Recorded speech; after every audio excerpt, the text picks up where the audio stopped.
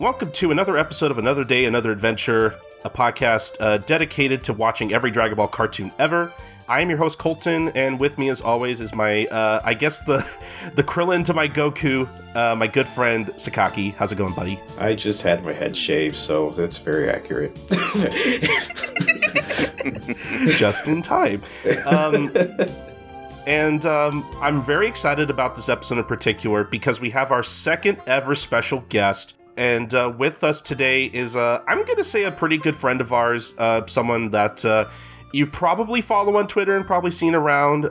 You probably know them as the guy who makes bad puns on purpose and talks about One Piece about 60% of the time he's on there. Also from podcasts like Blade Licking Thieves and the Super Senpai podcast. Please welcome our good friend, Grant the Thief. How's it going, Grant?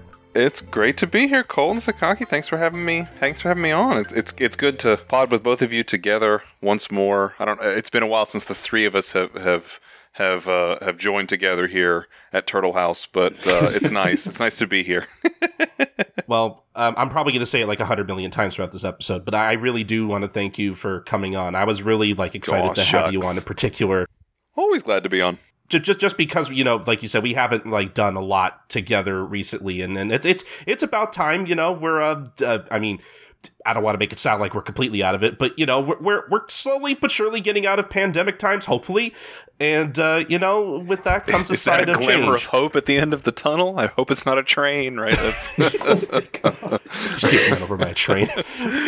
But yeah, so on this episode of the podcast in particular, obviously we're still covering the original Dragon Ball anime from 1986, and we are covering episodes 14 through 16 in particular. Basically the start of the 21st Tenkaichi Budokai. We're not there yet, but it's basically the start of this arc. We're starting a new arc, and that's really, really exciting. I mean, I went on about this a lot in our last podcast, but I'm genuinely very excited to start covering material that I technically haven't ever really gotten to pod about before, and I'm sure, Sakaki, you probably feel the same way. Yeah. I mean, I've always said here that I'm the big proponent of the original Dragon Ball. I'm the original hipster. So, and I feel like the show really did take off after at this point, So I'm definitely glad to finally be able to talk about it. Yeah, no, for sure. Before we even get onto these episodes, we're going to go through the whole rigmarole once again, and we got to introduce our bud Grant to people who possibly don't follow him or ever listen to him, just in case that's the case. Sounded redundant. Time to break their poor innocence, the poor sheltered dome they live in. Now I'm here to ruin their day. So Grant, I guess I'll ask you the same question we asked our last guest, Marion.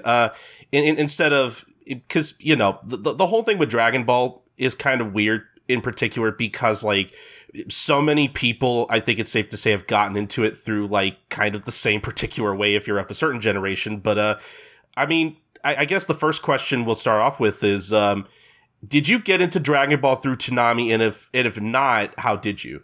Yeah, that's it for me. I'm of the cohort that, obviously I knew of anime before and had been in the anime space for a couple years as but a wee lad, as but a small Goku or Krillin, right? I was running around just watching any violent cartoon I could find. While wearing a turtle shell. That's what a lot of it was, right? Yeah, it was all the not kid stuff, the hyper violence and the not all of it, but that was definitely how it was billed at the time, and that was what I was drawn to, right? That was the early appeal, to see things that I'd never seen in other cartoons and animation before. But I'd been watching some stuff, but of course when I'd never seen anything Dragon Ball, I had no clue, and then Toonami began to air Dragon Ball Z in 97 maybe, and of course, as things often do, it completely took over my life.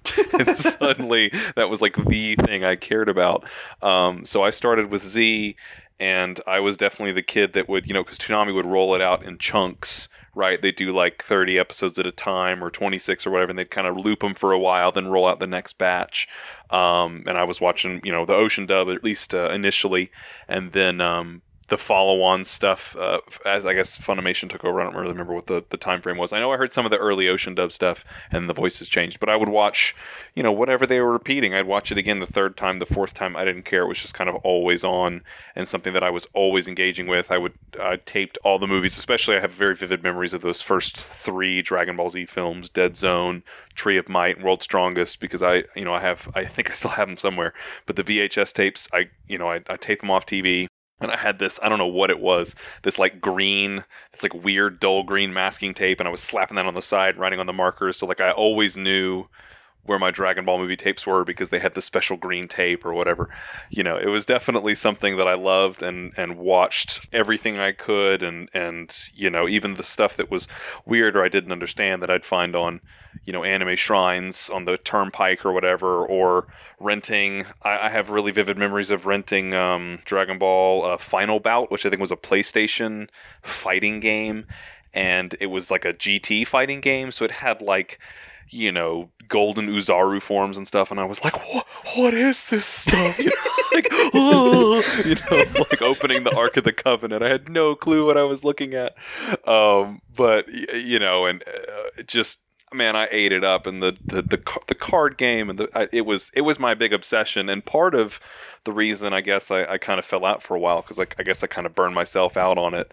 A lot of other shonen that came after, of course, Naruto was a big one that came after, was one of the other big shonen hits, and I was just like, I can't do another orange uniformed magic punch guy for 1 million episodes. I just can't do this again. And I walked away, but I've come back around full circle. I've got full Dragon Ball brain again, watching all the super movies. And a good example is you mentioned this to me. Hey, I want you to be on for this pod. And as a couple weeks ago, I was like, all right, I'm going to get ready. And I was like, all right, these are the episodes we're going to review. Well, I'll read a little bit of the manga just to kind of, get myself caught up. So I have to watch all those episodes.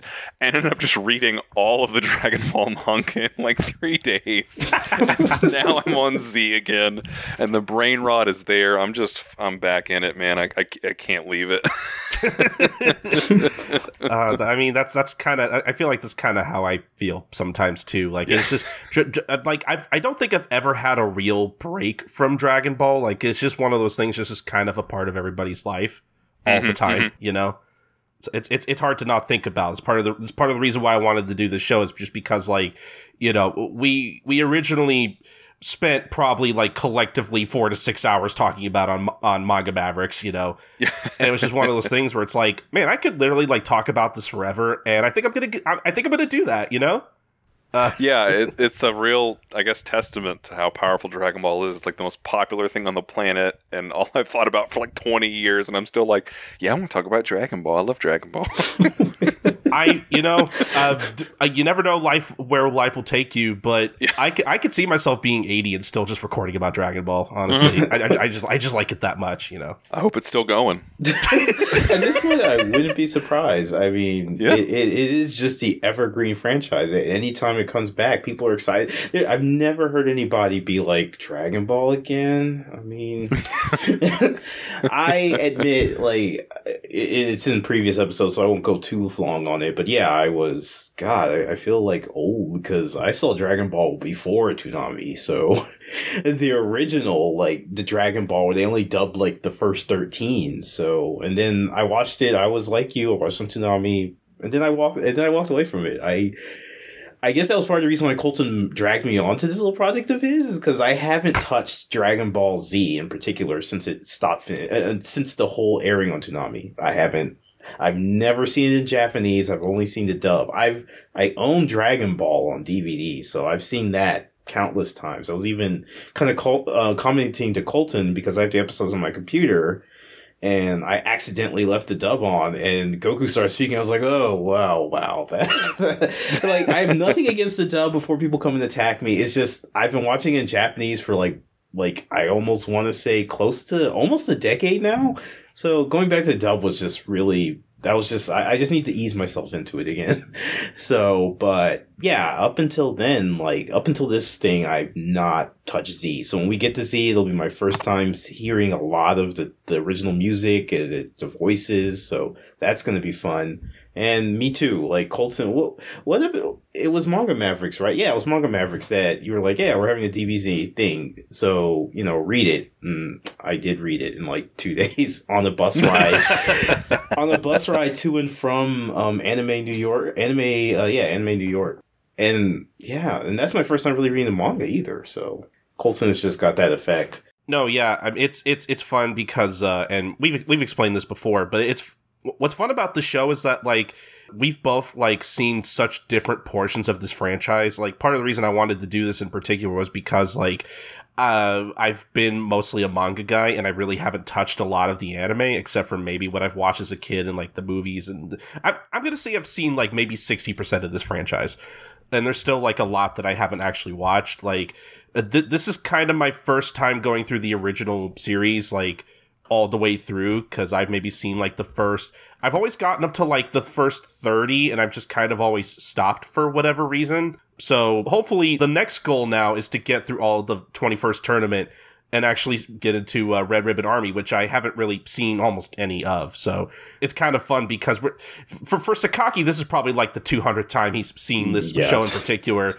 And then we'll get through all the Z stuff, and you'll just be lost. Like it'll be pretty great. But yeah, we should probably get into these episodes. I mean, unless Grant, was there anything else you wanted to mention, or? No, not particularly. Just a huge lover of all things Dragon Ball, whether I'm reading or watching or playing, or it's just whatever, man. I'm always down. Oh man. And I think it's safe to say, and we'll get to him in a little bit, but I think it's safe to say you wanted to join us for these episodes because episode 14 in particular, we get introduced to our good friend Krillin. The man, the myth, the legend. When he was still a force to be reckoned with. My little guy, my little buddy, my favorite character in Dragon Ball. When he still had those thick ass eyebrows. That's probably like my favorite part about his early design. Sakaki, isn't Krillin your favorite character too, or am I remembering wrong? Or I mean, he is like just my man. Yes, sir. Like the John Everyman. I just love him like that. I love him for the fact that he's just this ordinary guy surrounded by all these titans, and he keeps up for a pretty long time. But mostly, it is, and I feel like he loses a little bit this in Z from my admittedly threadbare recollection, but he's such a snarky little asshole, and I love it. And through these episodes, I got reminded why I just love the snark that just oozes off this kid. It is pretty good. I guess we could start off, obviously, with episode 14 in particular, as we get into this new arc. And Goku basically is traveling to Master Roshi's in order to be trained because he has nothing else better to do until Dragon Balls come back. I remember when I first watched this episode, like something that I've been kind of learning throughout watching this show again is that I actually really enjoy a lot of the anime original stuff that the show adds in with some of these episodes or whatever. I was not expecting a subplot about Bulma and Yamcha and Puar and Oolong having their plane crash in the jungle and then having to walk the rest of the way home, I guess. That just wasn't something I was expecting. I was kind of disappointed we didn't like see a resolution of it in episode 14, but I'm assuming we're gonna get some kind of resolution to that in like the next few episodes probably. So I'm interested in seeing how that turns out, because that's obviously not something from the manga at all. There's a lot of like original anime stuff in here that I do actually like that we'll probably talk about in a bit, but there's something so funny to me about like, because you see the plane crash into the jungle and it just explodes, and then you kind of get smash cut to everybody kind of hanging from the trees, and I just thought, like, is this show trying to make you assume that like these characters died in a plane crash only for them to like be okay? I don't know. There's just something. I don't know if it was like intentional, but I feel like there's like a joke in there you could have made, like, oh man, good thing we weren't in the plane or whatever. I was just thinking, when I was watching it, I was thinking of that same Simpsons joke, Like, I forgot where they were going, and, like, Homer was falling asleep in the wheel, and they were like, maybe we should have a rest or something. Homer's like, yeah, I got this. And then, like, the car, like, flips over and explodes or something, and it like zooms in and zooms out and zooms in, and they're like in a hotel. Like, good thing that wasn't us. Yeah.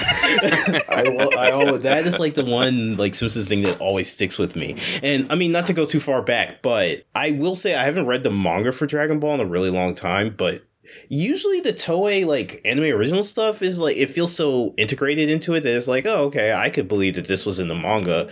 But it felt like with this one, I could tell it was filler. Not that that's a bad thing. It just felt tonally a little bit different than what I'd expect from like Toriyama. Yeah, it's interesting because, like, especially like revisiting early Dragon Ball, on a whim for this pod and rereading all of it. I actually really enjoyed the elements added here. I agree that the plane crash part feels a little more intrusive, I guess, but none of the filler do I dislike. I think pretty much, at least for these episodes, again, talking about Toei and Dragon Ball, talk about an adaptation that often draws people's ire, and for good reason, right? Coming down the road with some of the stuff that goes on in Z. Yeah. Like these episodes in particular, I felt like anything added only enriched the material. I was not upset by anything that was added here, though. Like I liked all the segments that they added in. I felt like it was really great. Mm-hmm. I'm really looking forward to getting to the point in the Dragon Ball anime as a whole where I start to get tired of all the filler in the like all the anime original content. I'm really interested in seeing like where my breaking point is, because so far like I've legitimately enjoyed like all the quote unquote filler or whatever. I feel bad using filler because I feel like that. I feel like that word has like a negative connotation or whatever. Sure, yeah. And that implies like it's not like good or whatever. But I've legitimately like really enjoyed all the stuff added into these episodes, especially since like, the manga is so like straight to the point, and I don't want to say bare, but there's enough room for them to like add on to their own stuff and like kind of explore different things or whatever. And I also really appreciate like with both Krillin and Launch later, what I really like about these episodes in particular is the fact that that the anime kind of takes its time to like kind of build up these characters up to like when they make their debut. Whereas like in the manga, and I'm not necessarily saying it's a bad thing, but with Toriyama, he just kind of like introduces stuff and it's just kind of like, oh, okay, I guess this is a thing now. Whatever, it's fine.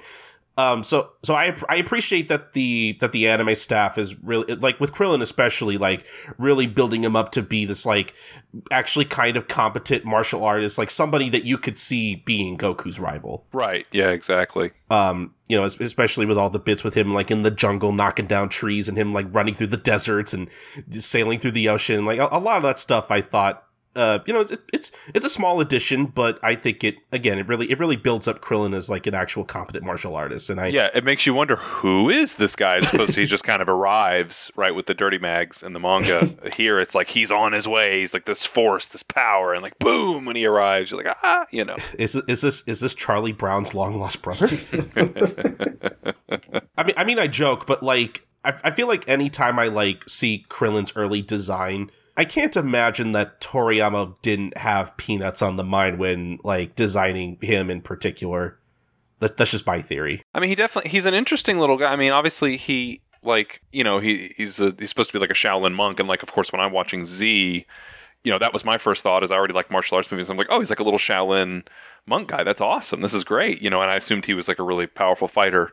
My naivete for what would happen, what would come down the pipe in Z. I was like, oh, but he's like really strong and powerful, which, it obviously gets changed a little bit later. They throw him a little bit of shine down the road. But, here he's definitely, I guess, I don't want to say Toriyama he doesn't go necessarily like full Leiji Matsumoto where you have these like live, beautiful people and then like those little Fisher-Price guys that are like the little Fisher-Price people. Like, it's not quite that distinct, but he does have some characters that are like little comedy bobbly boops, like here's a talking pig, here's like a flying cat, here's like a witch lady on an orb, and then there's other characters who are like fully rendered people.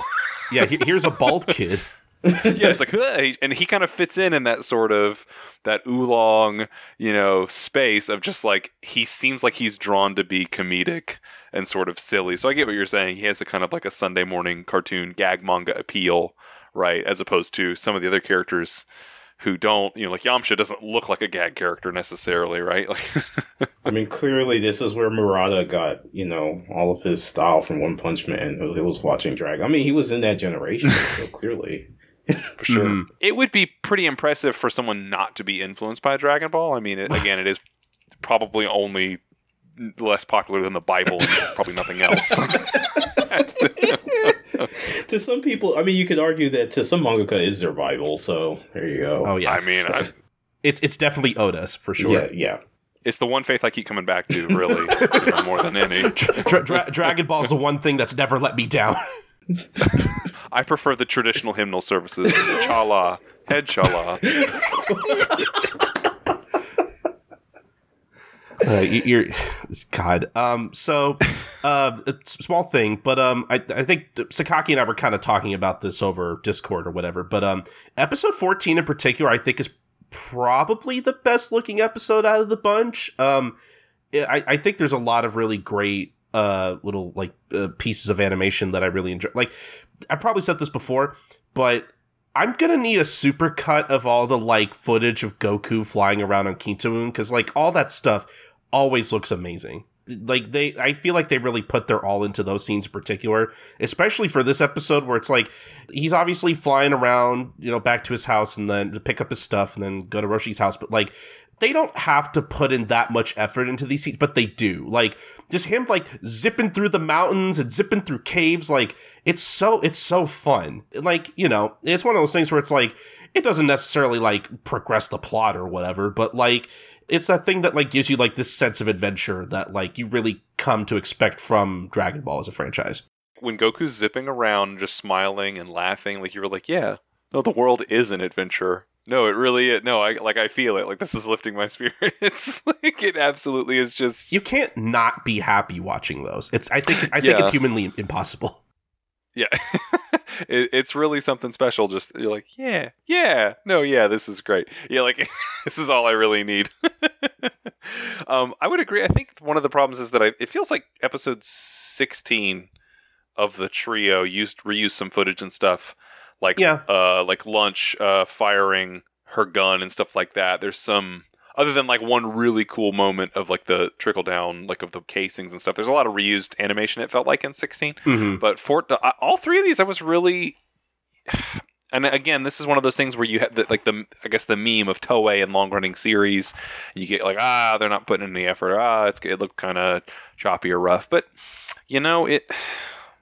I don't know. I was really charmed by all three of these, I think, visually. For sure.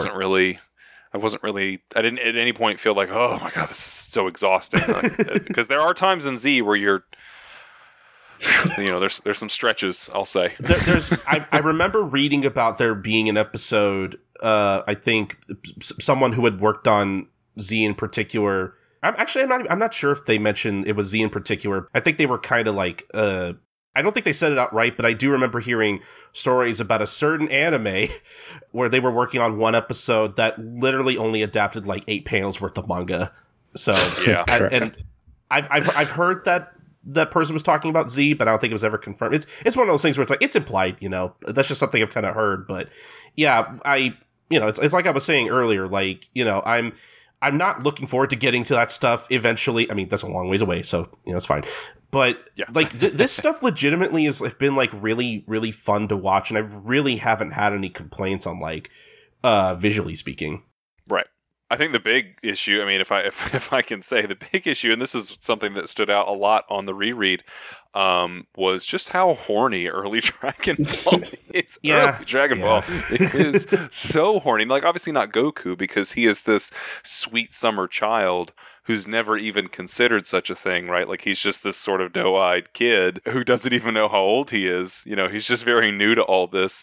But man, Roshi's hijinks, and of course Krillin's being an accessory, right? Yeah, I mean, we've definitely have said a lot about some of the earlier kind of hornier stuff that I don't want to get into another whole big thing, but sure. But man, episode 6 of the anime in particular, easily the worst episode of the show, and you don't you could literally just skip that and nothing would be lost. It's just that bad. Yeah. That's the thing. Like, I recall, in my thinking, coming back before I reread all this, I was like, like some of my most vivid memories are like, say, all the stuff with the tower and the Red Ribbon Army and the snow and like all the kind of adventure-y type stuff. Mm-hmm. And it really, I guess I just sort of mentally was like, yeah, Roshi's always been like a dirty old man, and that's always been a part of the manga. But man, I forgot how like just like pervasive that is here. And it's not there's certainly worse stuff airing right now. Like, I don't want to pretend like it's like the worst thing that's ever happened. I was like, man, this really is the majority of what's going on. I mean, pretty much all of episode 14 is like, y'all, I need those mags. I'm gonna need that. Yeah, the thing that kind of got me about these episodes, like, again, as much as we like Roshi, and I personally think he's a really fun character that I wouldn't really want to do without, but like, the whole point of episodes 14 and 15 in particular is that Roshi is sending Goku and Krillin off to basically kidnap a girl. That's not really super great.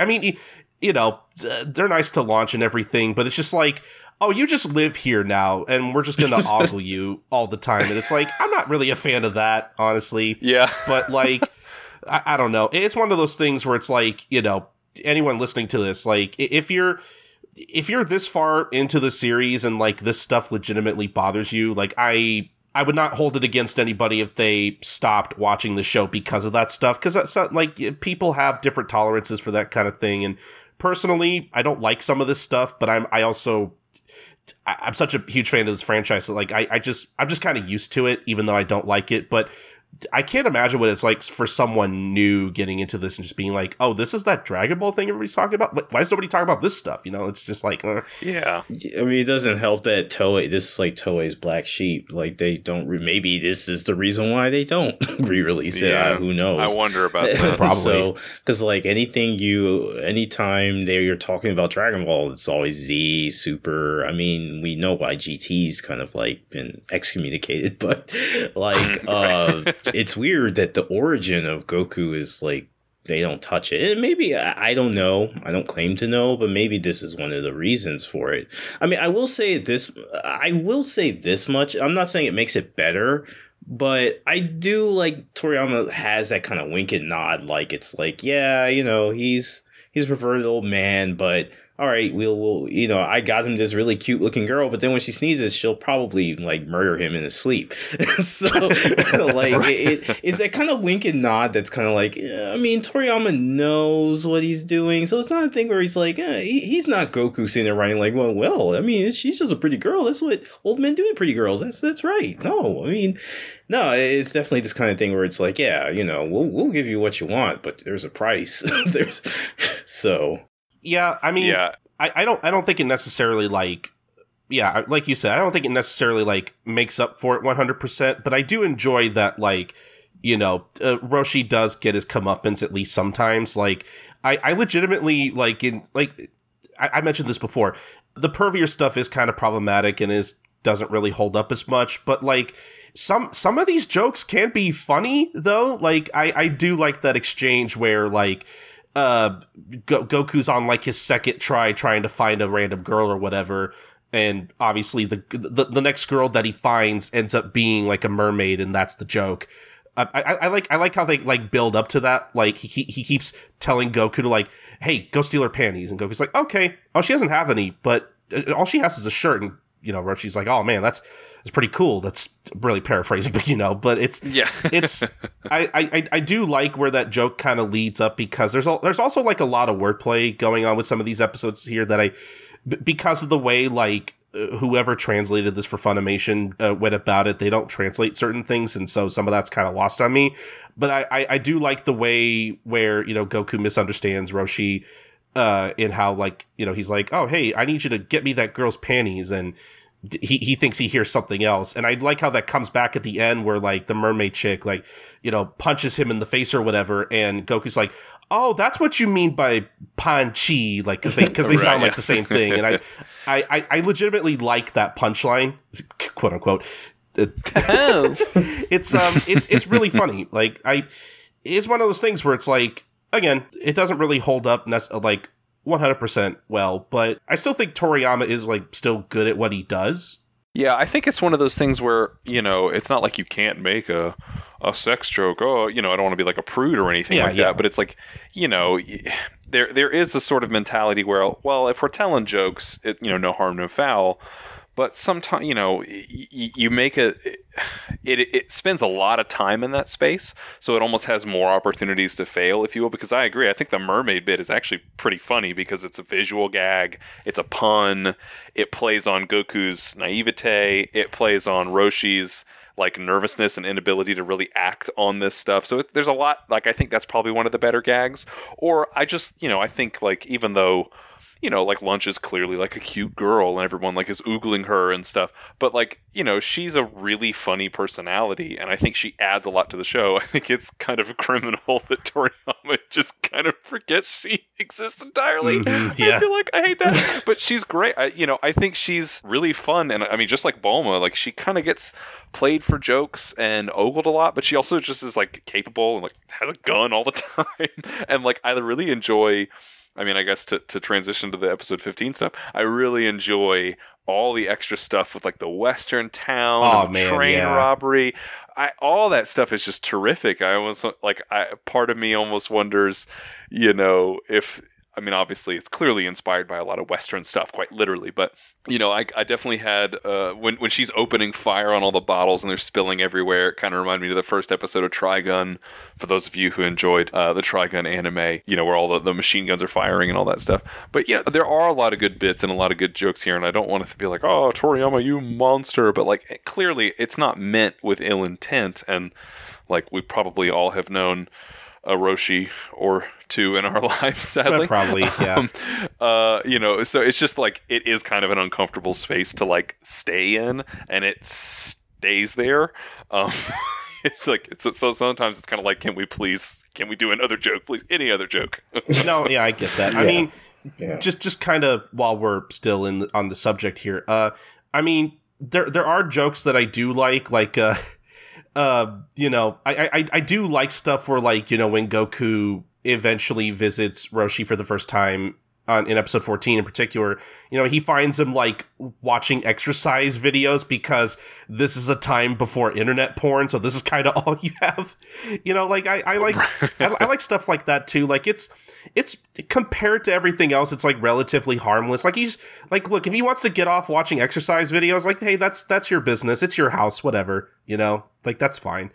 I prefer stuff like that, compared to, us constantly just kind of ogling the female characters, but while also at the same time still trying to give them some kind of agency. Like, it's something we talked about before. Like, Toriyama tries to have his cake and eat it too, and I don't know if I necessarily agree with how that's executed all the time. But it's, I don't know. It feels like something that's there's a bit of nuance to it, a little bit, but also at the same time, not really. It's a really weird thing to touch on and talk about. Yeah.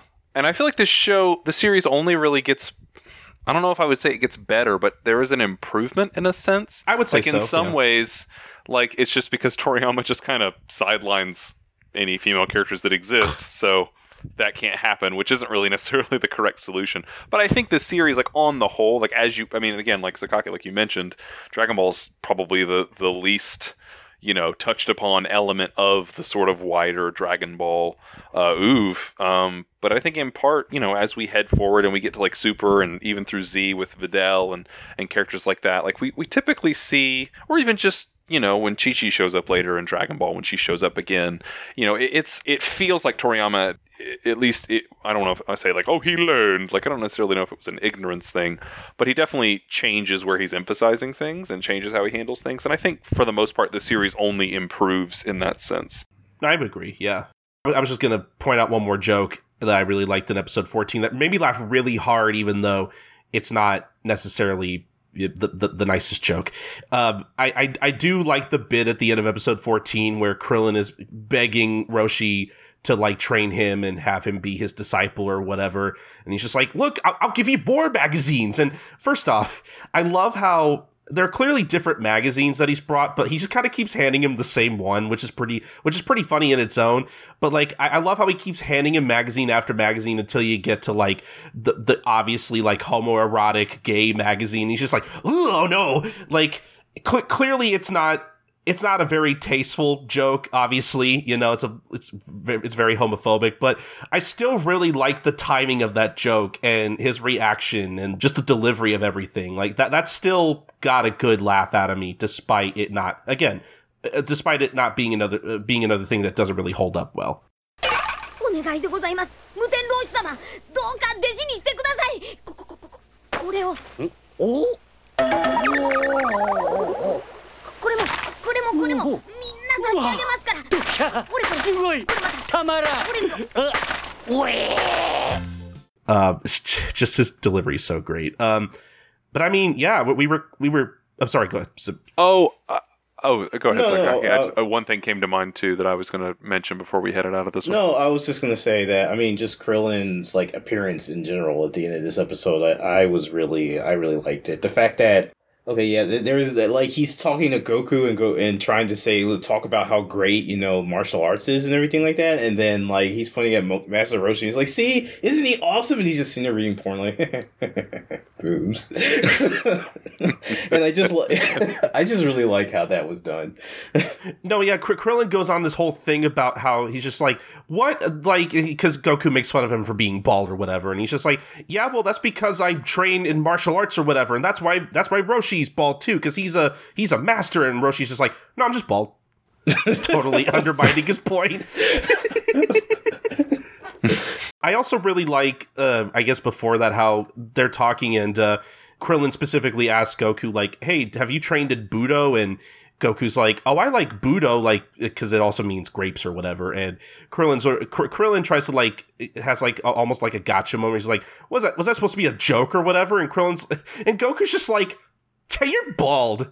I just love the way that Krillin tries to like outsmart him, and Goku just instantly shuts him down because he's that dumb. Yeah. It's so funny. Oh man! And then of course at the end of the episode, where like you've come here with impure intentions and everything. That's why you can't ride the. I just love that, like. Yeah. Krillin's like, well, no, I'm here because I want to, train and become more powerful and meet girl. Oh, yeah. Yeah. Oh, I see your point. Yeah, now I hear it. I hear it. I just like that realism. Like, I believe that the whole time Krillin really did just think, meeting girls isn't wrong. It isn't impure. And then, like, that ironic, that echo when he actually says that, like, yeah, that's a problem, maybe. I think it's in this episode where I think Goku at some point tells Roshi that he's hungry when he gets there. Yeah. And Roshi's like, well, okay, yeah, I was like, go get something out of the fridge. And he's like, what is this thing? Why do you keep your food in here? And when Goku opens the fridge, there's something of Masako Nozawa's delivery of him just being like cold, like kind of a like he's got this like trill like in her delivery.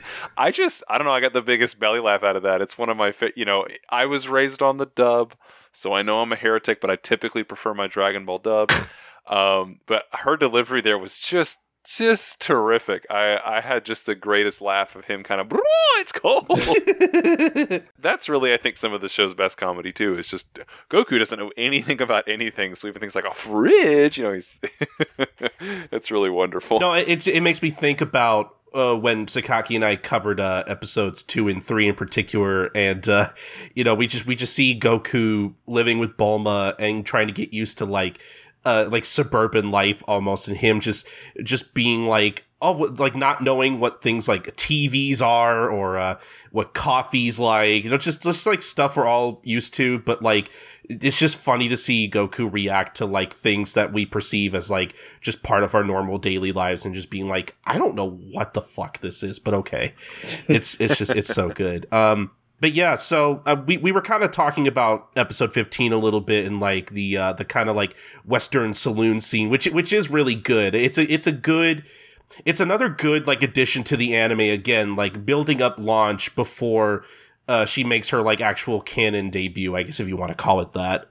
Really kind of building her up as like a personality and as like this new really cool character, and I really like that. I guess I want to kind of go into some like voice actor trivia a little bit. I thought maybe that might be interesting. I don't know. You guys should let me know. But because during this bit in particular, like I noticed a lot of like really familiar voices, and I was like, oh, they just got these guys to do these bit parts, huh? Like the kind of like cowboy and like his two like lackeys, I guess. One of them literally is just voiced by Daisuke Gori and Shigeru Chiba. Like it's so hard to not hear them. Obviously, Daisuke Gori being, at this point, the guy who voices both Ox King and Master Roshi's turtle. Later, Mr. Satan. As well as, and Grant, you will notice a kind of a pattern with all these in that I think pretty much everybody I have listed was in Fist of the North Star at one point. Yes. Not terribly surprising. And then Colson and I were talking about how they are all also in One Piece and Detective Conan as well. So it's like... we got a star system going on here. Yeah. Like, hey, head down the hall. We need you to do the turtle. Scene 6, you know. Like, were we going to say Sakaki? No, I was just going to say, we had one from the previous episode, since we're moving on from 14, that I found out towards when we were talking about the episodes, the mermaid. Yes. Do you have that listed? Because for some reason I don't. Oh, no, I don't have it with me, but I remember it's Sumi Shimamoto, who did Mitsuba and Gintama. Shame on you for not remembering that. No, I'm kidding.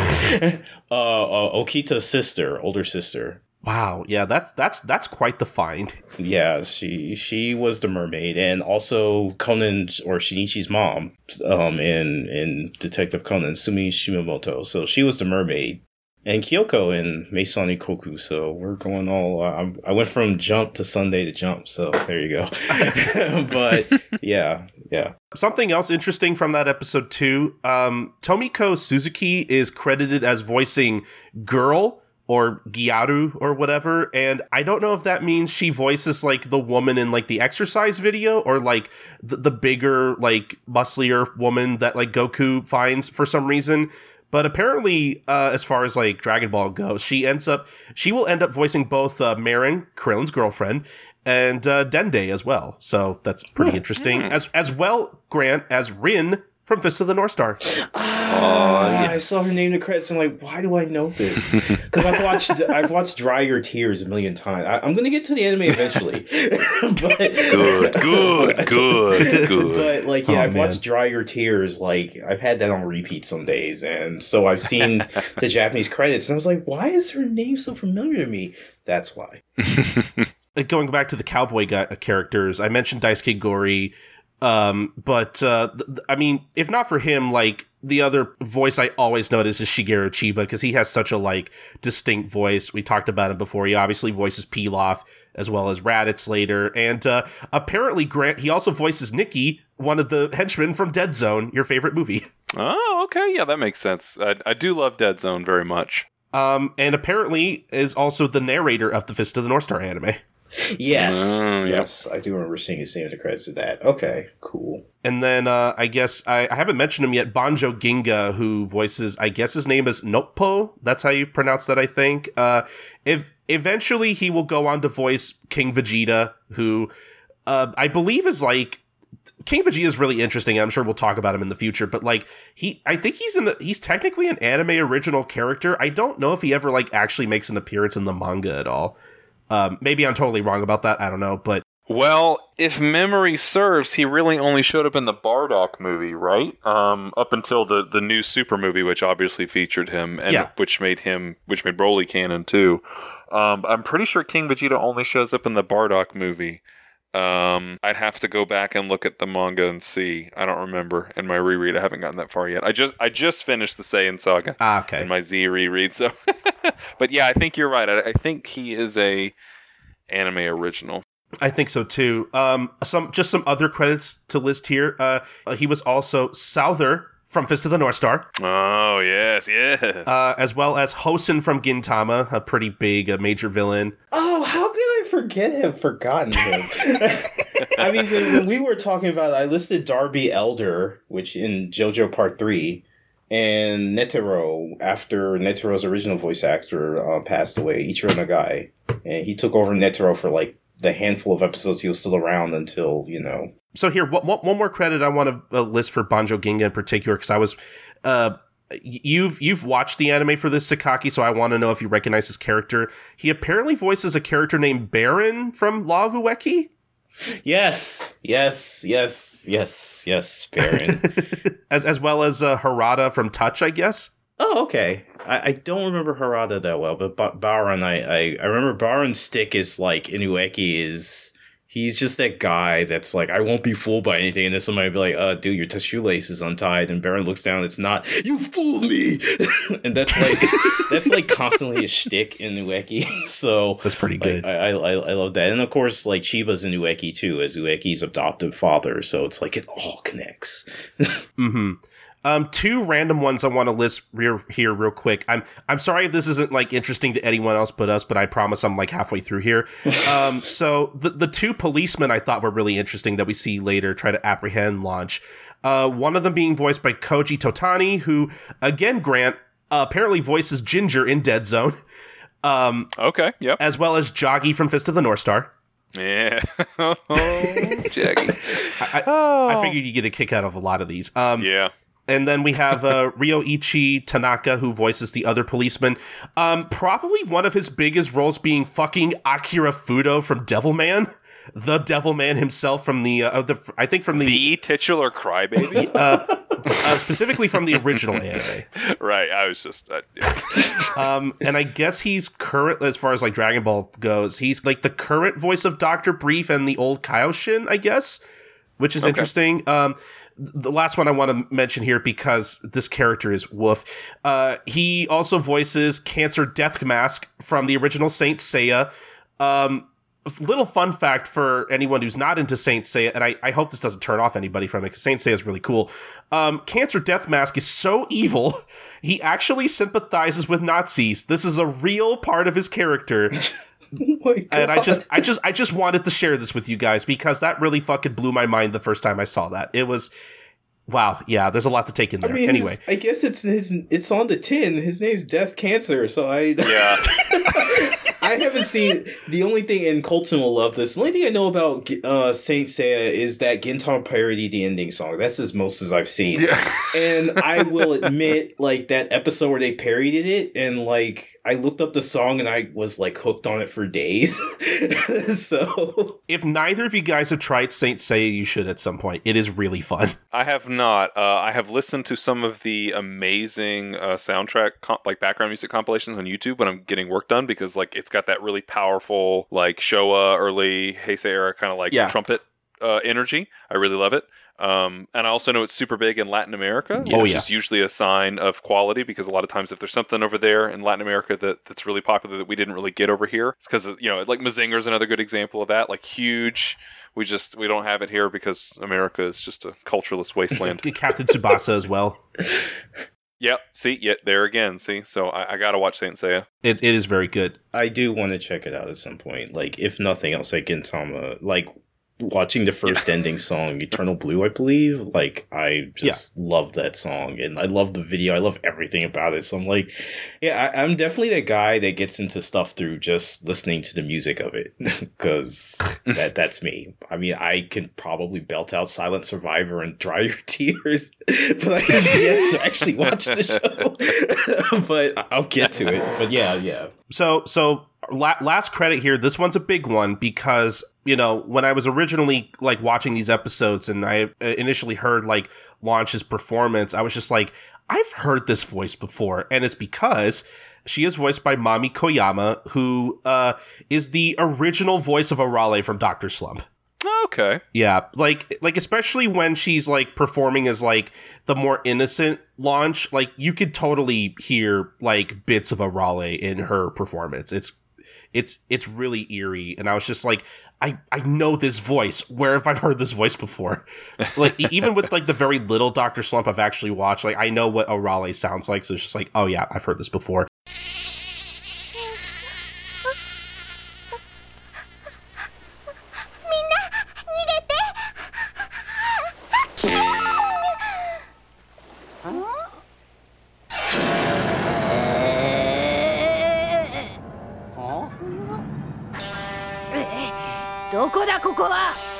刑務所じゃなさそうだな。なんだてめえたちは。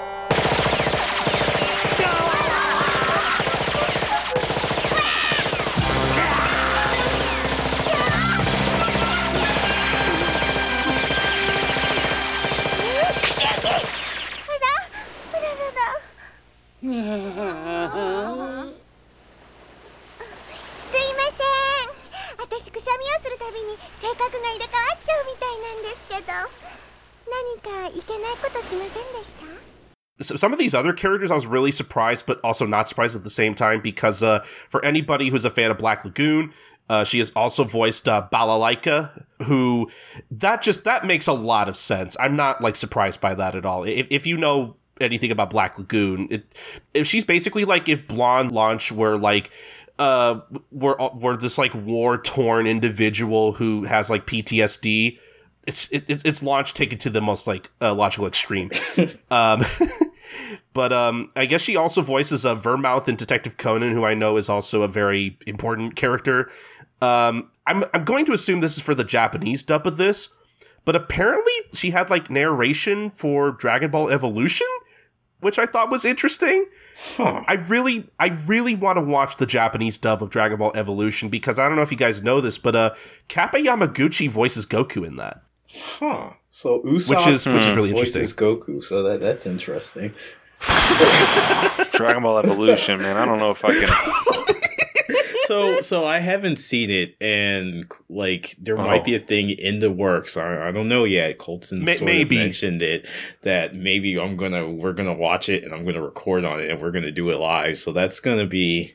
There's a non-zero chance that we may do that, but we'll see. Oh Lord, I mean, one thing I can say is that it keeps me from ever being able to say that Chow Yun-Fat can do no wrong, because he was involved in that project. And it also is what got Toriyama out of retirement for one last big score, so I guess in that sense I can thank it. But just prepare yourself. I mean, I'm talking like you're going to have to like commando, get ready, like strapping on, face paint, like you're going into the war zone, man. Oh I man! mean, I don't think it's any stretch of imagination to say that Grant's like one of the most positive people I know. So they hear this from you, like you're definitely a sunny side up kind of guy, and I appreciate. I love that about you, but you got to be able to round something up. You know what I mean? Like there's nothing there, man. There's nothing. It's not even. I don't even think it's bad funny, except for the part that Piccolo flies around in like an office building, like he's just flying around in a space that's renting out to businesses. There's nothing. There's no good there. There's no good that's going to come of that. I can't wait to hear it. Oh my! I love to hear it, but there's no good that's coming from that. Grant, I love this side of you. We don't get to see this side of you too often. We don't. And I mean, this is special. Wow. I don't like it. I get into a bad place. I gotta keep the venom out, but that's a bad film. It's not good.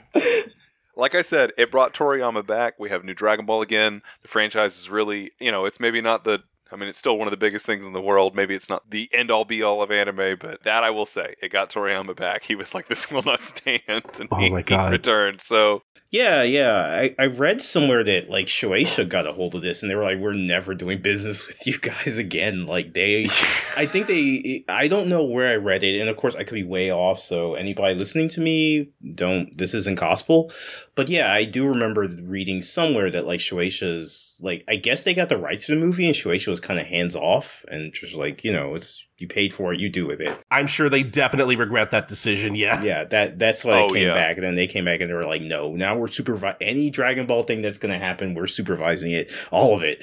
So, like, yeah. Good. That's another upside to it, I guess. Oh, but before we move off of Mami Koyama, I mean, maybe Grant will find this interesting, but she's currently voicing Big Mom in One Piece.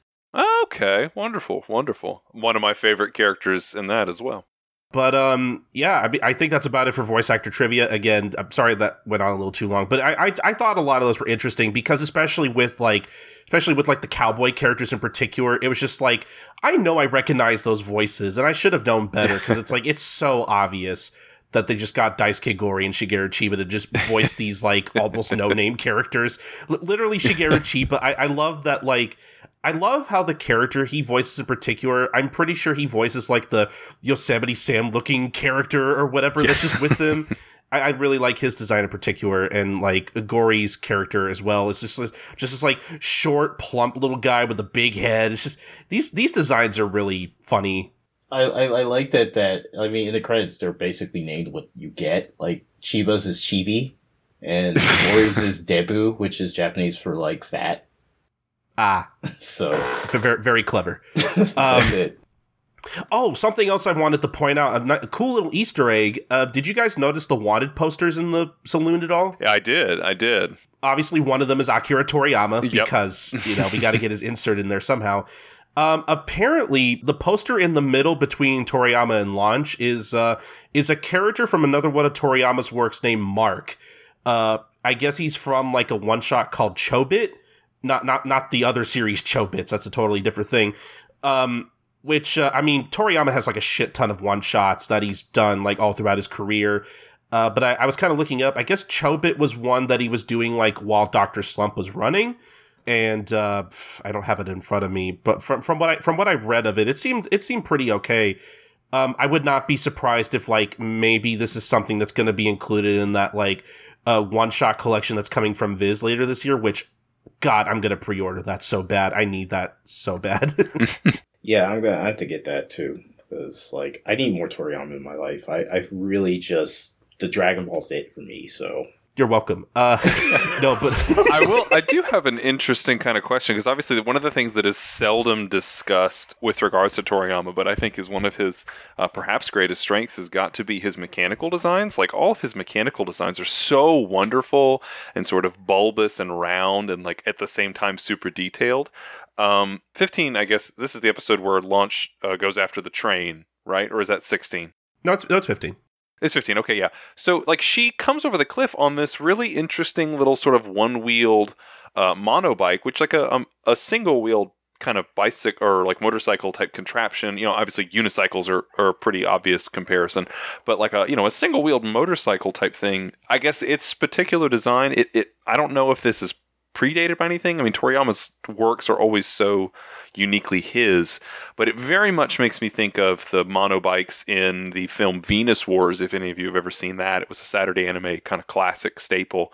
But that film very heavily featured, obviously the red bikes were also pretty visually influenced by Akira, but it pretty heavily features these little like kind of mono bikes, especially in this kind of early scene. They have this like the main cast are all these kind of like roller derby kind of biker punks, and their particular there's like a whole thing where like they race around the track or something and you have to get the queen or whatever, but the way they kind of ride those bikes, I don't know, like Launch's like her specific bike and the kind of way she's riding it very much reminds me of this Venus Wars, which would come out a couple years later. And obviously, again, given that Dragon Ball is one of the most popular things that humans ever done, it just wouldn't shock me if that was a direct inspiration to what would come later, because it's such a specific look. Like, she's not really riding it like a unicycle. It's like a single-wheeled motorcycle thing, and she's kind of a combatant on it with a bazooka. And, like, that is, like, motorcyclists riding around on motorbikes shooting bazookas at things is, like, a vast majority of the content in Venus Wars, I would say. So it's wow. It's hard not to draw that comparison. And I don't know. I was just curious if anybody knew if that was but maybe not. I don't know. That's something for the people out there, I guess, is to consider that may be a connection to Venus Wars, which is not really a great film, but one that I have a fondness for because it was one of my first anime. One of the first anime I purchased. Oh, wow. That's really interesting to hear. I mean, unfortunately, I haven't seen Venus Wars myself. I think I've heard of it. Yeah, let me put this in the chat just so that you can see. Look at chat. There it is. Look at that image there, that preview image, and I think you can see it's not identical, but there's a similar vibe. There's a similar energy to the way the monobike is ridden and the bazooka and everything. Like it's a pretty distinct thing to be going on there. Yeah, I can kind of see it. Yeah. And I guess in the opening like segment when they're at the track, the queens on each team, like with their long flowing hair and the way they're riding their little monobikes, very much again looking at Launch riding around with her long flowing hair, shooting the bazookas. I don't know. I can't help but think that was in some way an inspiration directly or, through the ether, if you will, just like for that look, because it's a pretty distinctive thing in that film. I mean, I'll give you this, even though I haven't seen the film myself. I mean, like, just the unibike on its own, like it really feels like a very unique design from Toriyama. Like I know for sure I've never like seen anything like this in anything else. It's one of those things where it's like, it really feels like something specifically designed by Toriyama that you just have not seen anywhere else. Yeah, that's the thing. I can't think of, I always thought that Venus Wars was really unique for this, but then this little added scene here that was not in the manga, because I have not really seen much of the Dragon Ball anime, the original Dragon Ball. Most of what I read it originally. So this little added scene, I was like, oh, wow, this is a really interesting thing to kind of predate that. And so I was trying to think if there was maybe another visual reference that I didn't know about or whatever. But it's just food for thought for those listening, playing the home game. It is interesting to think about. Like I said, I definitely haven't seen that kind of thing like anywhere else. Toriyama's mechanical designs are usually just that good. But yeah, I mean, this whole bit here with like Goku and Krillin coming in to rescue Launch is pretty good. I love the way when Goku's fighting the cops, I love how he kind of like jumps up and then just kind of like torpedoes into another cop. It's really like he's positioned in a way where like you could like make an edit of like turning that specific frame of Goku as like a PNG or something and just have him like drag him across the screen or something. Like it feels weirdly like stiff. I don't know, it's weird.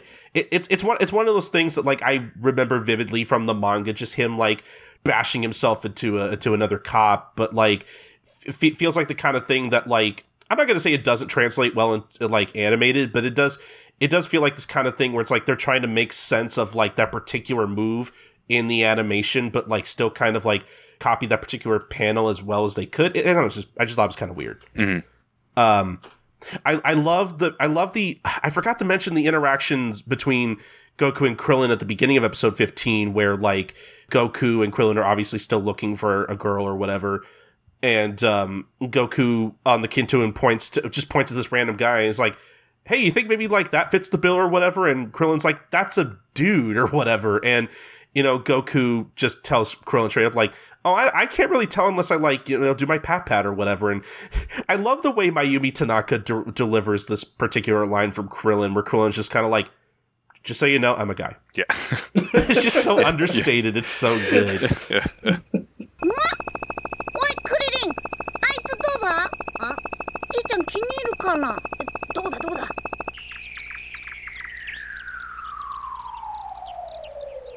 バカかお前は！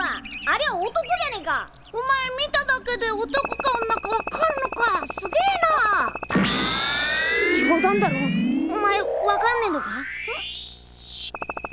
チンチンがあるかないか触ってみればわかるぞ。言っとくが、僕は男だからな。I mean, Mayumi Tanaka in particular, I mean, it's so weird at this point to hear her voice anybody other than Luffy, because like if you do like a side-by-side comparison kind of thing, like clearly she's going for a different performance with Krillin in particular compared to somebody like Luffy. Like you can really like pick that up in her performance. Maybe I'll put in a clip here in post, but just kind of skipping ahead to episode 16, I really like the bits where like during like the rock throw challenge or whatever, Krillin gets to a point where he's just kind of like, wait, fuck this, I'm just gonna go pick up a rock or whatever, and he's just so like satisfied with himself for his like evil plan or whatever, and it's just I thought a lot of the performance from Mayumi on that was especially very fun to listen to.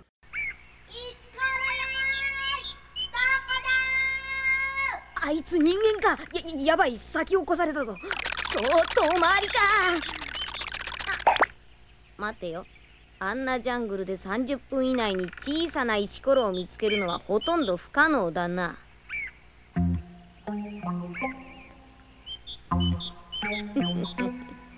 そうか。そうすれば。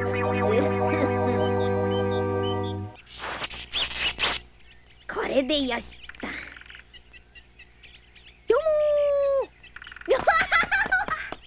変なお坊さん。あっとはいかにも苦労して見つけてきたというようなふりをすれば Yeah, I agree. Like, it might just be a thing, of course, that she's been voicing Luffy for so long that it's like, you know, she's just kind of become the role. But but yeah, it's definitely a thing with Krillin, especially since she voices Yajirobe later too. Mm-hmm. So, like, Yajirobe sounds much closer to Luffy, but that might just be because their personalities are very similar. But yeah, like, definitely with Krillin, she's definitely going for something way different. But yeah, it's hard to disassociate her from Luffy because that's like a whole career right there at this point. Another like really small bit I wanted to mention is like right before they fight the cops or whatever. I wish I could remember exactly what exactly the dialogue was, but I love that little bit where like Goku and Krillin are talking, and it's another one of those things where like Goku clearly is misunderstanding like what Krillin's trying to say to him, and like Krillin is just like so shocked at like what he just said. He's just like, I can't believe this guy just said that. Like he's just kind of stunned. That made me laugh pretty hard. It's so good. I don't know. I mean, unless you guys have anything in particular, I don't know if there's anything from anything else from episode 15 that you want to talk about before we head on to 16? I just like the scene where he and Launch are talking, and of course he's under the impression that, oh, those cops were chasing you with some kind of play or something. You didn't do those things. No. I love that so much. Where Krill's just like, hey, you know those guys dressed up as policemen? I wonder who those guys were. Like they were policemen. Like, yeah, and I just love how Launch is just like, I mean, the implication, at least for a couple of times episode, which I understand is probably Toriyama and he's playing fast and loose with this but at least a couple of times the implication is that both of the launches don't know what each other were doing. So right, yeah. I find that interesting that she was like, oh yeah, no, those are actual cops. And this is like the innocent launch. Yeah. Yeah. I like I don't know, I guess that bit is in episode 16 or whatever, but like Launch like being like, where am I? Another prison or something like that. Like it's funny how they each know it's not quite a Hulk and Banner thing. Like they get used to each other. Like when they pop out of those forms, they're like, oh no, you know, like, oh no, I know police officers because I get into trouble with them a lot with my other half, you know, that kind of thing. That's a really good character bit. No, I do love that bit where she's just like, oh, did I rob another bank again? Yeah, exactly. She's like, well, golly, you know, this happens. It's so good. Just one last thing. I promise this is it. But like, no, it's fine. You know, at the point where she's, you know, thanking Roshi, like, your grandkid saved me from this dangerous situation. I just love that, like, Krillin's standing there like, you know, like a normal kid, and you have Goku like climbing up a thing, climbing up the house. And I figured that was just their way. I don't know if that's how it was in the manga, but like, I figured that's just either Toriyama and Toei just trying to have him in the scene. Like, otherwise it would be kind of, I guess, difficult to fit him in the scene. But I just find that's just so Goku that he's like climbing up a pillar of Master Roshi's house while they're talking. It's pretty good, yeah. One last thing I want to bring up too that I totally forgot. So something that kind of hit me when, specifically when they're taking Launch back to the Kame house. All I could think was, you know, obviously they're on Kinto-un, and the whole thing with Kinto-un is that, like, if you're not pure of heart, you can't ride him, which is why Krillin literally has to hold on to either Goku or Launch. But, so, Launch is obviously, like, in her, like, innocent form, I guess, but, like, what happens if she sneezes while in Kinto-un and she just changes back into the other Launch? Would she just fall through the cloud? I mean, I choose to believe that blonde-haired Launch is not evil.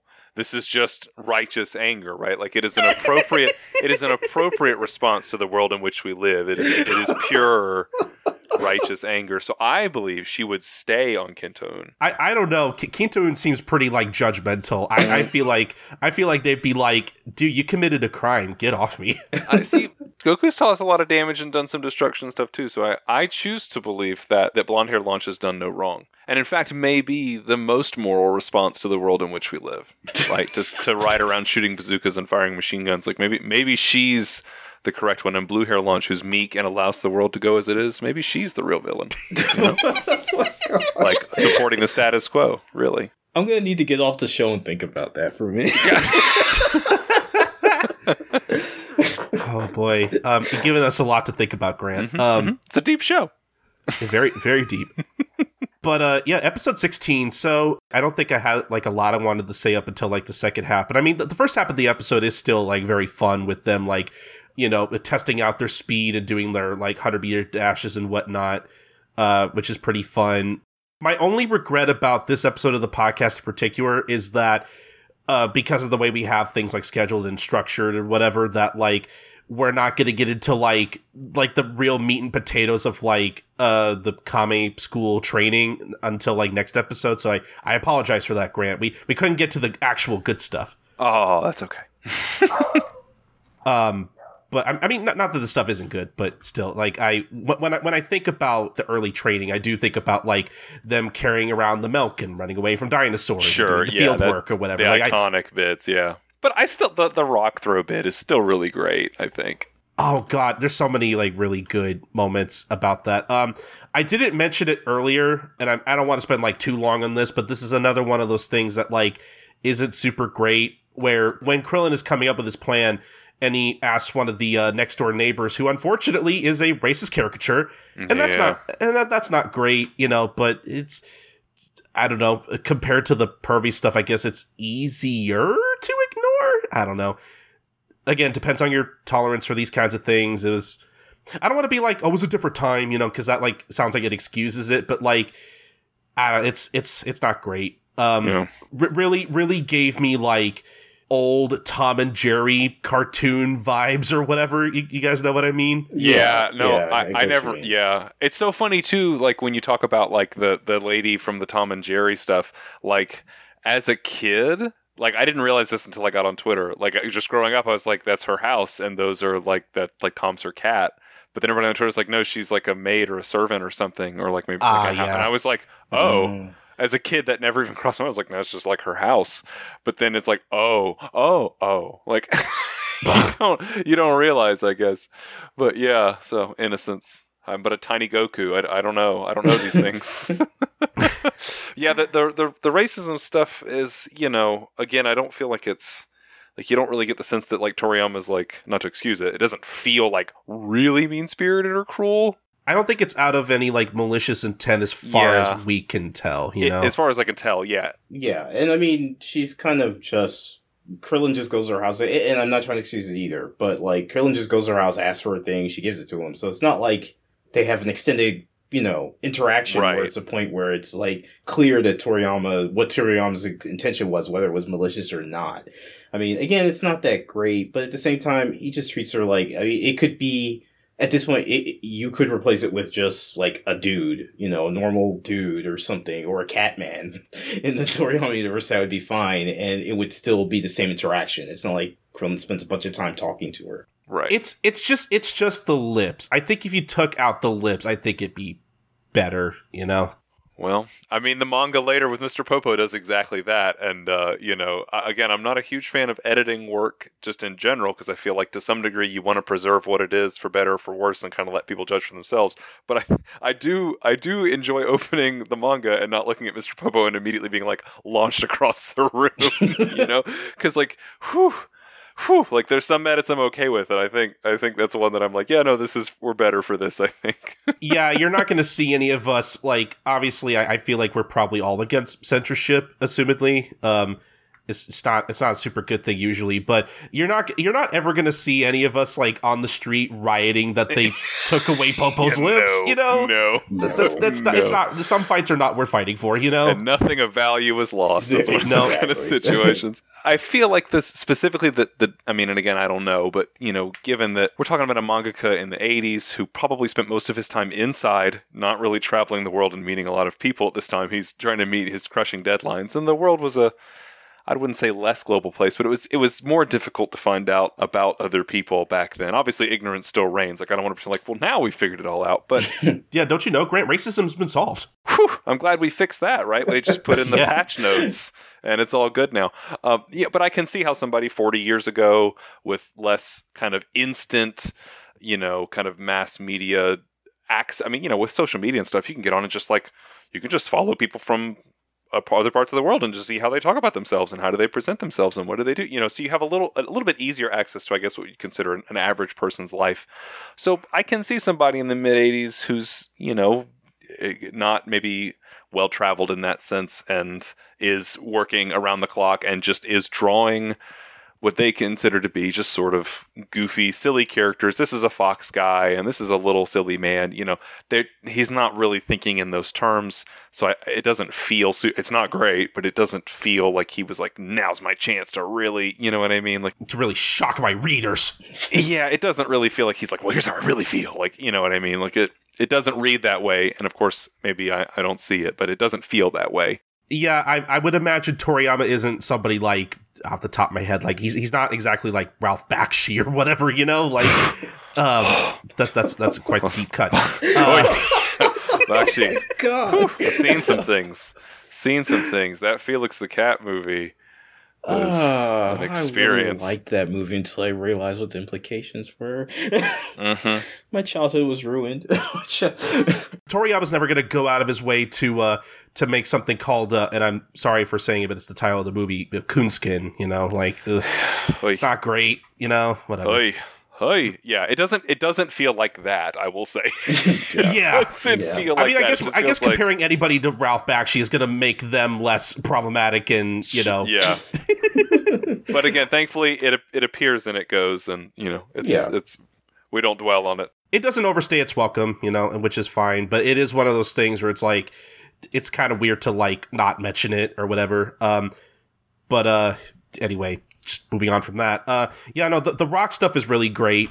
I think the funniest bit in this entire batch of episodes is in episode 16, where Krillin does get the idea to, instead of jumping off a literal mountain like Goku has to look for this rock deep in the forest, Krillin picks up another identical rock, draws the same symbol that Roshi drew on the other rock, and pretend he, like, exerted himself trying to find this thing. Roshi takes a look at the rock. He's like, okay, let me see. And they really, like, let it sit and build up until he just throws the rock at Krillin. I laughed so hard at that. It's easily the funniest bit in this episode and in this batch of episodes. It's so fucking funny. It's so great.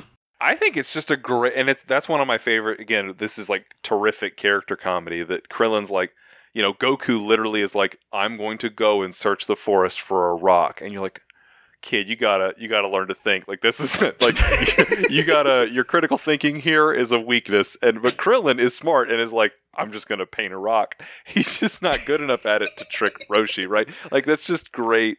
That's just great, bits all around, I think. And then, of course, Goku being like, well, I'll just smell it out. You're like, you are a strange little child, right? You're a strange woodland child. You are feral. Also, the other really good bit where Goku finds the rock and Krillin's like, are you sure that's it? That could be a replica. Here, let me see it. Bye. Like, yoink. That whole ensuing thing, and then, like, he does the thing that when you might have, like, a dog or something, and you pretend to throw the thing, and then, like, for it to go after it, and I mean, just playing around, and then that's what he throws an actual rock, but it's not the one with the symbol on it, so, and then Goku goes after it again, and in a small way, I kind of felt bad for him, because it's just, like, yeah, he's got physical strength on his side and everything like that, but when it comes to tactical warfare like that, he doesn't stand a chance. It's just like, it's almost unfair. Oh man, I mean, you hit the nail on the head. It is like, making your dog think you threw something and you didn't. I do that to my dog all the time, and it's always funny. It's never not funny. Hello, PETA. Yeah, no, I found him. This is totally off topic. I actually just today I was playing with my dog Petey, wonderful Boston Terrier, and I love him. He's my little buddy. Petey's a good boy. We were playing today, and I was throwing his rope down our hallway in our apartment. I accidentally, like, didn't throw it, but he thought I threw it. And he just goes down the hall into my room looking for the rope, and I just kind of, like, threw it to the side while he wasn't looking. So, like, he comes back to me, and he just looks at me like, "Did you fucking throw it or what?" Like, he literally kept, like, running back and forth in the hallway. I should have taken video of it. It was so fucking I was almost on the floor. And I'm just like, it's literally like right next to me, like, standing kind of like on the side of the living room right next to me, and he just doesn't look my way, so he just keeps, like, running back and forth like, where the fuck is it? Like, It's so goddamn funny. Oh man, Petey, if you're listening to this, I love you. He's not listening. Petey's leaving a 1-star right now. Woof woof, bark bark bark, woof woof.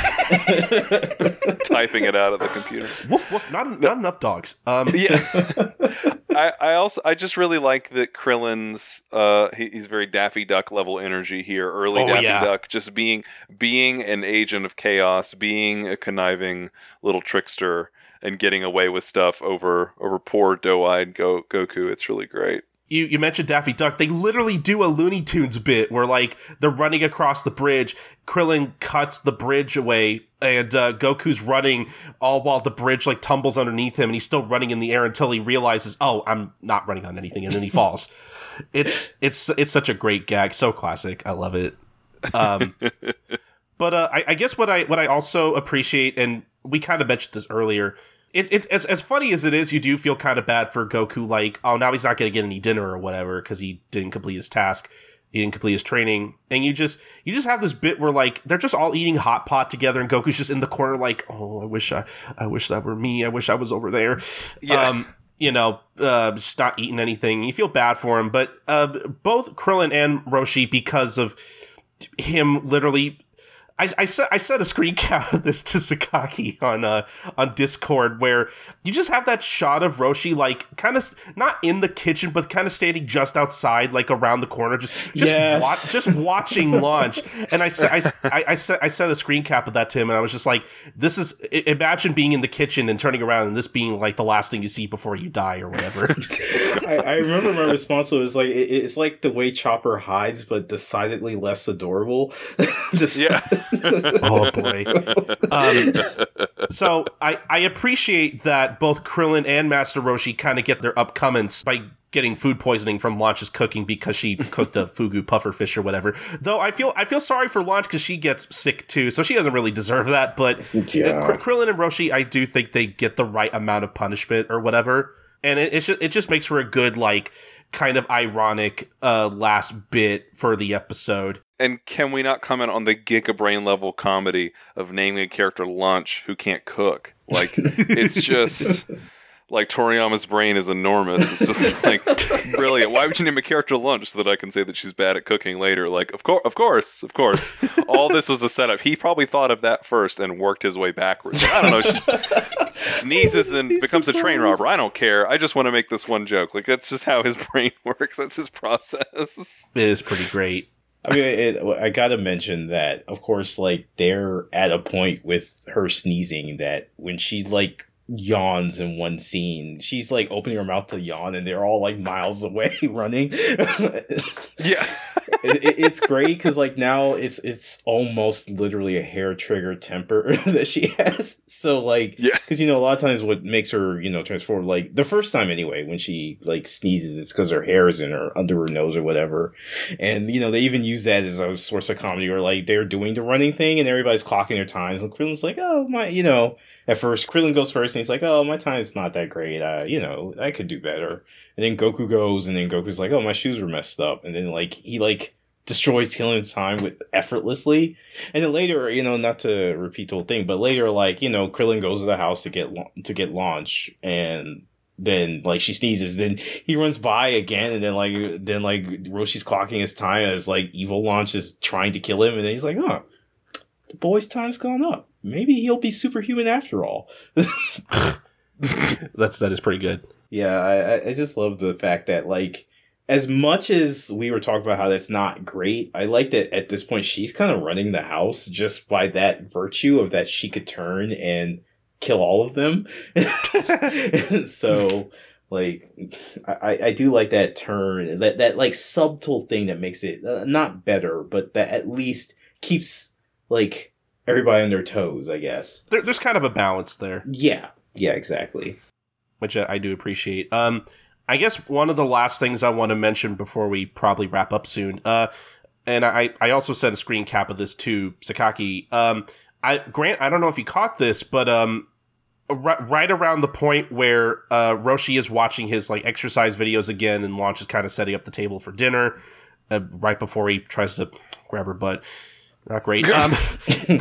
there is a frame kind of in that scene where if you look closely, for at least one shot, Arale appears on the TV in the exercise video. Oh, yeah. Okay, that's cool. I have to go back and watch. I don't know if I noticed that. Yeah, Mhm. I actually didn't notice until Colton said it here, and I was like, oh, that's a nice little Easter egg. Mm-hmm. Interestingly enough, not the first like Arale sighting, because I forget if we mentioned this before, but early in the show, I think around episode 3-ish, like right after Bulma comes back from meeting Master Roshi and she finds out she has no underwear on. In the house, there are 2 separate times where like you'll just see like a framed picture of Arale on the wall. One of her in a regular outfit and one of her as like a police officer. It's interesting. I'm really interested in seeing like how many more like Arale cameos we're gonna get. I guess before we get to the eventual like actual Dr. Slump crossover, that'll be interesting. But yeah, no, I mean, was there anything else you guys wanted to bring up, or I think we're about ready to wrap up, or Dragon Ball's good. Watch it. No, I'm kidding. Agree. Great post, OP. I love it. but I mean, Oh, go ahead. No, go ahead. No, I was just gonna say this is a great set of episodes. I mean, it is as you said, Colton. It is kind of like we're gonna get to the meat of things. I feel like you put it really well, which is like the milk thing is probably what most people remember about this training, Mm. especially since it's one of the things that's brought up during the way more serious Piccolo arc later. Yeah, that's one of the things that is kind of what Master Roshi, what the other characters remember Master Roshi for, was this training and everything like that. And yeah, I mean, I will say, like, when they get to that point, it is actually really touching. It gets to the point that I won't say so much feel bad for him, because, I mean, it's the nature of Dragon Ball. Nobody's really, But I will say that, yeah, it was kind of touching to see that they care about this guy, No, yeah. Mm-hmm. I mean, I'm sure we're all in agreement that these episodes were really fun to watch. Yeah. Absolutely.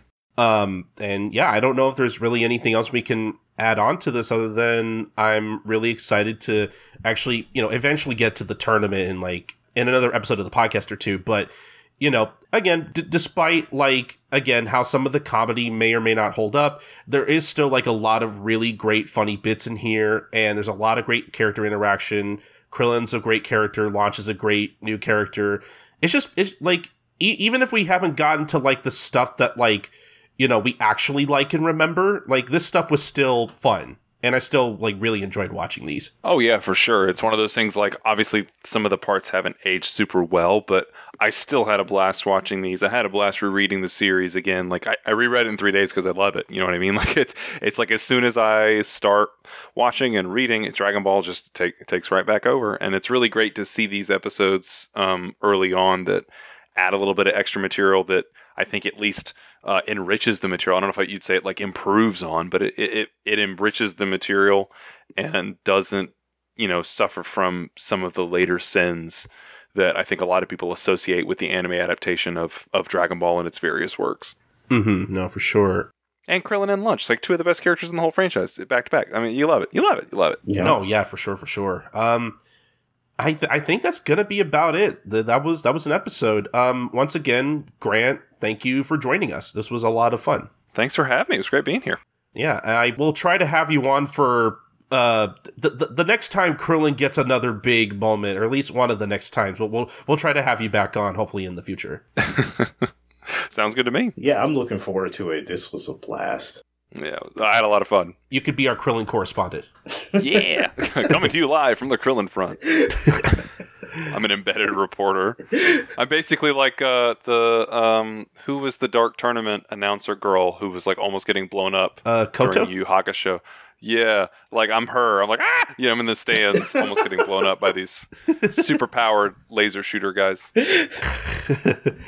Oh, man. But yeah, no, once again, thank you, Grant. And I guess before we head out, do you want to let the good people know where they can find you? Oh, but of course, so I'm on Twitter at Grant the Thief, where you can find me making puns and talking about One Piece and my wife and all the things that bring me joy. I am a co-host on the Blade Licking Thieves, where me and some buddies review Asian media together on the couch. Hopefully that we're returning to that soon. Again, bright light at the end of that COVID tunnel. Also, you can catch me on Super Sentai Podcast, where I co-host with me and my buddy Pat. We talk about tokusatsu stuff, Ultraman and Super Sentai and Kamen Rider and that sort of thing. And I write for ANN. I am the weekly One Piece review guy, so I'm reviewing the anime episodes every week. Also, whatever they want to throw me. Sometimes it's great stuff. It's Golden Kamuy, right? Or Back Arrow right now. I'm pretty excited about that. Sometimes it's a Monster Girl Doctor show, and it's a little bit tougher, but I do what I do for the people. And I do some reviews for other sites too, like Yadatachi or Zimrit and stuff like that every now and then, just whatever strikes my fancy. But so you can find me a couple different places. Hope to see you. Yeah, I mean, look, if this episode of the podcast hasn't convinced you already, you really should follow Grant. And I promise I'm not saying any of this just because he's here and we're friends with him, but I legitimately love the content that Grant makes. Blade Licking Thieves is legitimately one of my favorite podcasts to listen to. Oh, you're too sweet. That means a lot, because that's definitely what brought me into fandom. And even though I do a lot of great, I get to write for ANN and stuff now. Blade Licking Thieves is really special just because it's me and some buddies that we've been watching movies together for pushing 20 years now, and it's fun to just get together and watch movies and make fart jokes, and there's nothing else like it. Yeah. But yeah, please go follow Grant's stuff and listen to his podcasts as well. I guess, Sakaki, do you want to plug your stuff real quick? Sure. You can find me at WSS Talkback. I talk about Shonen Sunday and all the wonderful things that are in it that, hopefully you'll come and hang out with us and learn that there are things inside Shonen Sunday that are not Detective Conan or Rumiko Takahashi. They're both good people. I want to emphasize that I don't dislike either one of them. Yeah, Rumiko Takahashi and Detective Conan, they're both good people. Yeah, shut up, you. They're both moving along. Also, the WSSTalkback.blogspot.com. You can, that's where the blog goes. I mean, the Twitter is where we talk about news, new Shonen Sunday series, and we do one thing that most of the other shonen magazines or manga magazines accounts don't do, which is that we cover the magazine every week, the entire thing. So definitely just come check that out. And then the Blogspot is where we have reviews of Shonen Sunday series, interviews with artists translated. Definitely have a look at that. Most recently, we had the review for the Darren Shan manga adaptation released by Yen Press. So definitely give that a look if you're interested in that series. And I always say it, if you're interested in writing about Shogakukan stuff, Shonen Sunday, Big Comic, all of the Shogakukan things, whether it's an ongoing series, a series that's ended, please, by all means, come down. I always love having new writers and new content to talk about. I also am on D Slayer Podcast on Twitter, which is a Demon Slayer podcast, as well as Saturday Night Shoggy, Sat Night Shoggy on Twitter, which is a Shonen Sunday podcast, which you can hear, hopefully soon, you'll be hearing Grant and I on that as well. So, I'm inescapable. I'm your stand now. I just show up whenever you need me. Okay. I'm trying to think of what song reference I would use, but anyway. We'll workshop it. Yeah. I'm also on Shaman King Pod with, or Oversoul podcast with, Marion and V-Lord. And we're pretty much going to call this the V-Lord Podcast Network because at this point, that's what it is. But I also write for Toonami Faithful. I just had an article released recently about Fire Force and Faith. So maybe you want to give that a look-see. And last but not least, at Kirobon, KIIROBON, my personal Twitter, which there's really nothing there. So, I mean, I shouted out, shucks. but there's nothing to look at. So, it's habit at this point. But if you are bored and just want to stare at a paint drying, there's an option for you. But you're such a nice guy. You're a wonderful person. Follow him, people. Yeah, you know what? If I'm overruling this, follow Sakaki, please. At Kirobon. Do it. I'd rather you just follow WSS No, please. Whichever account, both if possible. Okay, hey, you know what? Follow both. That's fine. There you go. But yeah, I guess as for me, I'm Colton. You can find me on Twitter at SniperKing323. Believe it or not, I'm also involved in a lot of other podcasts. I guess I don't want to go through literally all of them. You can just find links to all of them at my personal blog at coltoncorner.wordpress.com. Over there, I have a page dedicated with links to whatever podcast I'm doing at the moment. I guess the biggest ones, just to name off a few, go listen to One Podcast Prevails. That's a podcast where my good friend Doctor and I cover the Detective Conan / Case Closed manga. And we even had an episode with Grant one time, and as well as Sakaki. Some of us are on that podcast too. So if you're a fan of Detective Conan, especially the manga, please go listen to that. That's One Podcast Prevails. Go listen to Manga Mavericks as well. You can find every episode of that at all-comic.com. It's basically, we mentioned it before, basically a podcast where my good friend and I, Lam Ramayasha, get to talk about manga, whatever we're reading, whatever's happening in the industry. We release an episode every week. We also have a Patreon at patreon.com/Manga Mavericks, which you can find episodes of this podcast on there. I'll mention that in a second. But so yeah, I mean, those are basically like the biggest ones. I guess as for this show, one of the most important things you can do is follow us on Twitter at AnotherDBPod. That's where you can basically follow us and get all the latest updates on this podcast specifically. You can also send us an email over at anotherdbpod@gmail.com. Did you have any thoughts on whatever we talked about this episode, any episodes we covered in the past, or any future episodes that we haven't gotten to yet? You know, send us your thoughts on anything Dragon Ball related, podcast related, and we'll read them on the show. We haven't gotten any emails yet, but we would love to hear back from you guys and just let us know what you like about the show or even hate the show. I don't know. Like, we're not big enough that we won't read every email that we get, you know? Not going through any backlog or nothing. So we'll read them on the show. Again, that's at anotherdbpod@gmail.com. One of the most important thing, guys, is that I guess by the time we release this episode, you can subscribe to us, subscribe, rate, and review us on Apple Podcasts or basically wherever we're available. We should be available on so many different podcast platforms, but especially on Apple Podcasts in particular. It really helps the visibility of our show, and we just appreciate whatever feedback you guys give us. So yeah, just go and do that. Go do all three of those things. Also, most importantly, last thing, if you are listening to us on one of our public feeds, and this is the episode you happen to catch up to, guess what? We have 5 whole brand new episodes we haven't put up on the public feed yet that you can listen to over at patreon.com/Manga Mavericks exclusively until we upload those. Basically, how this podcast works is whatever the newest episode of the podcast we record is up. You know, I put that on our Patreon. And then the oldest episode of the podcast that we have on there we'll put up on our public feed. So every podcast that we put up and record or whatever is eventually going to be on our public feed. But it basically, if you want to listen to the newest episodes first before anyone else, the 5 newest ones are always available at patreon.com/Manga Mavericks. So there's that. We would appreciate the support if you can support us. And yeah, I think that's about it for all of our plugs. This was a good episode. I can't wait for the next one. On our next episode, we're going to be covering episodes 17 to 19 with another special guest. We're going to keep coming with the special guests. We have a lot of guests planned for basically the next arc and a half. It's kind of insane. I've been really putting in the legwork trying to schedule as many guests as possible. So look forward to the next episode. Again, 17 through 19. Continuing on through the 21st Tenkaichi Budokai. And yeah, I guess until then, guys, we'll see you guys another day for another adventure. It's a mystery.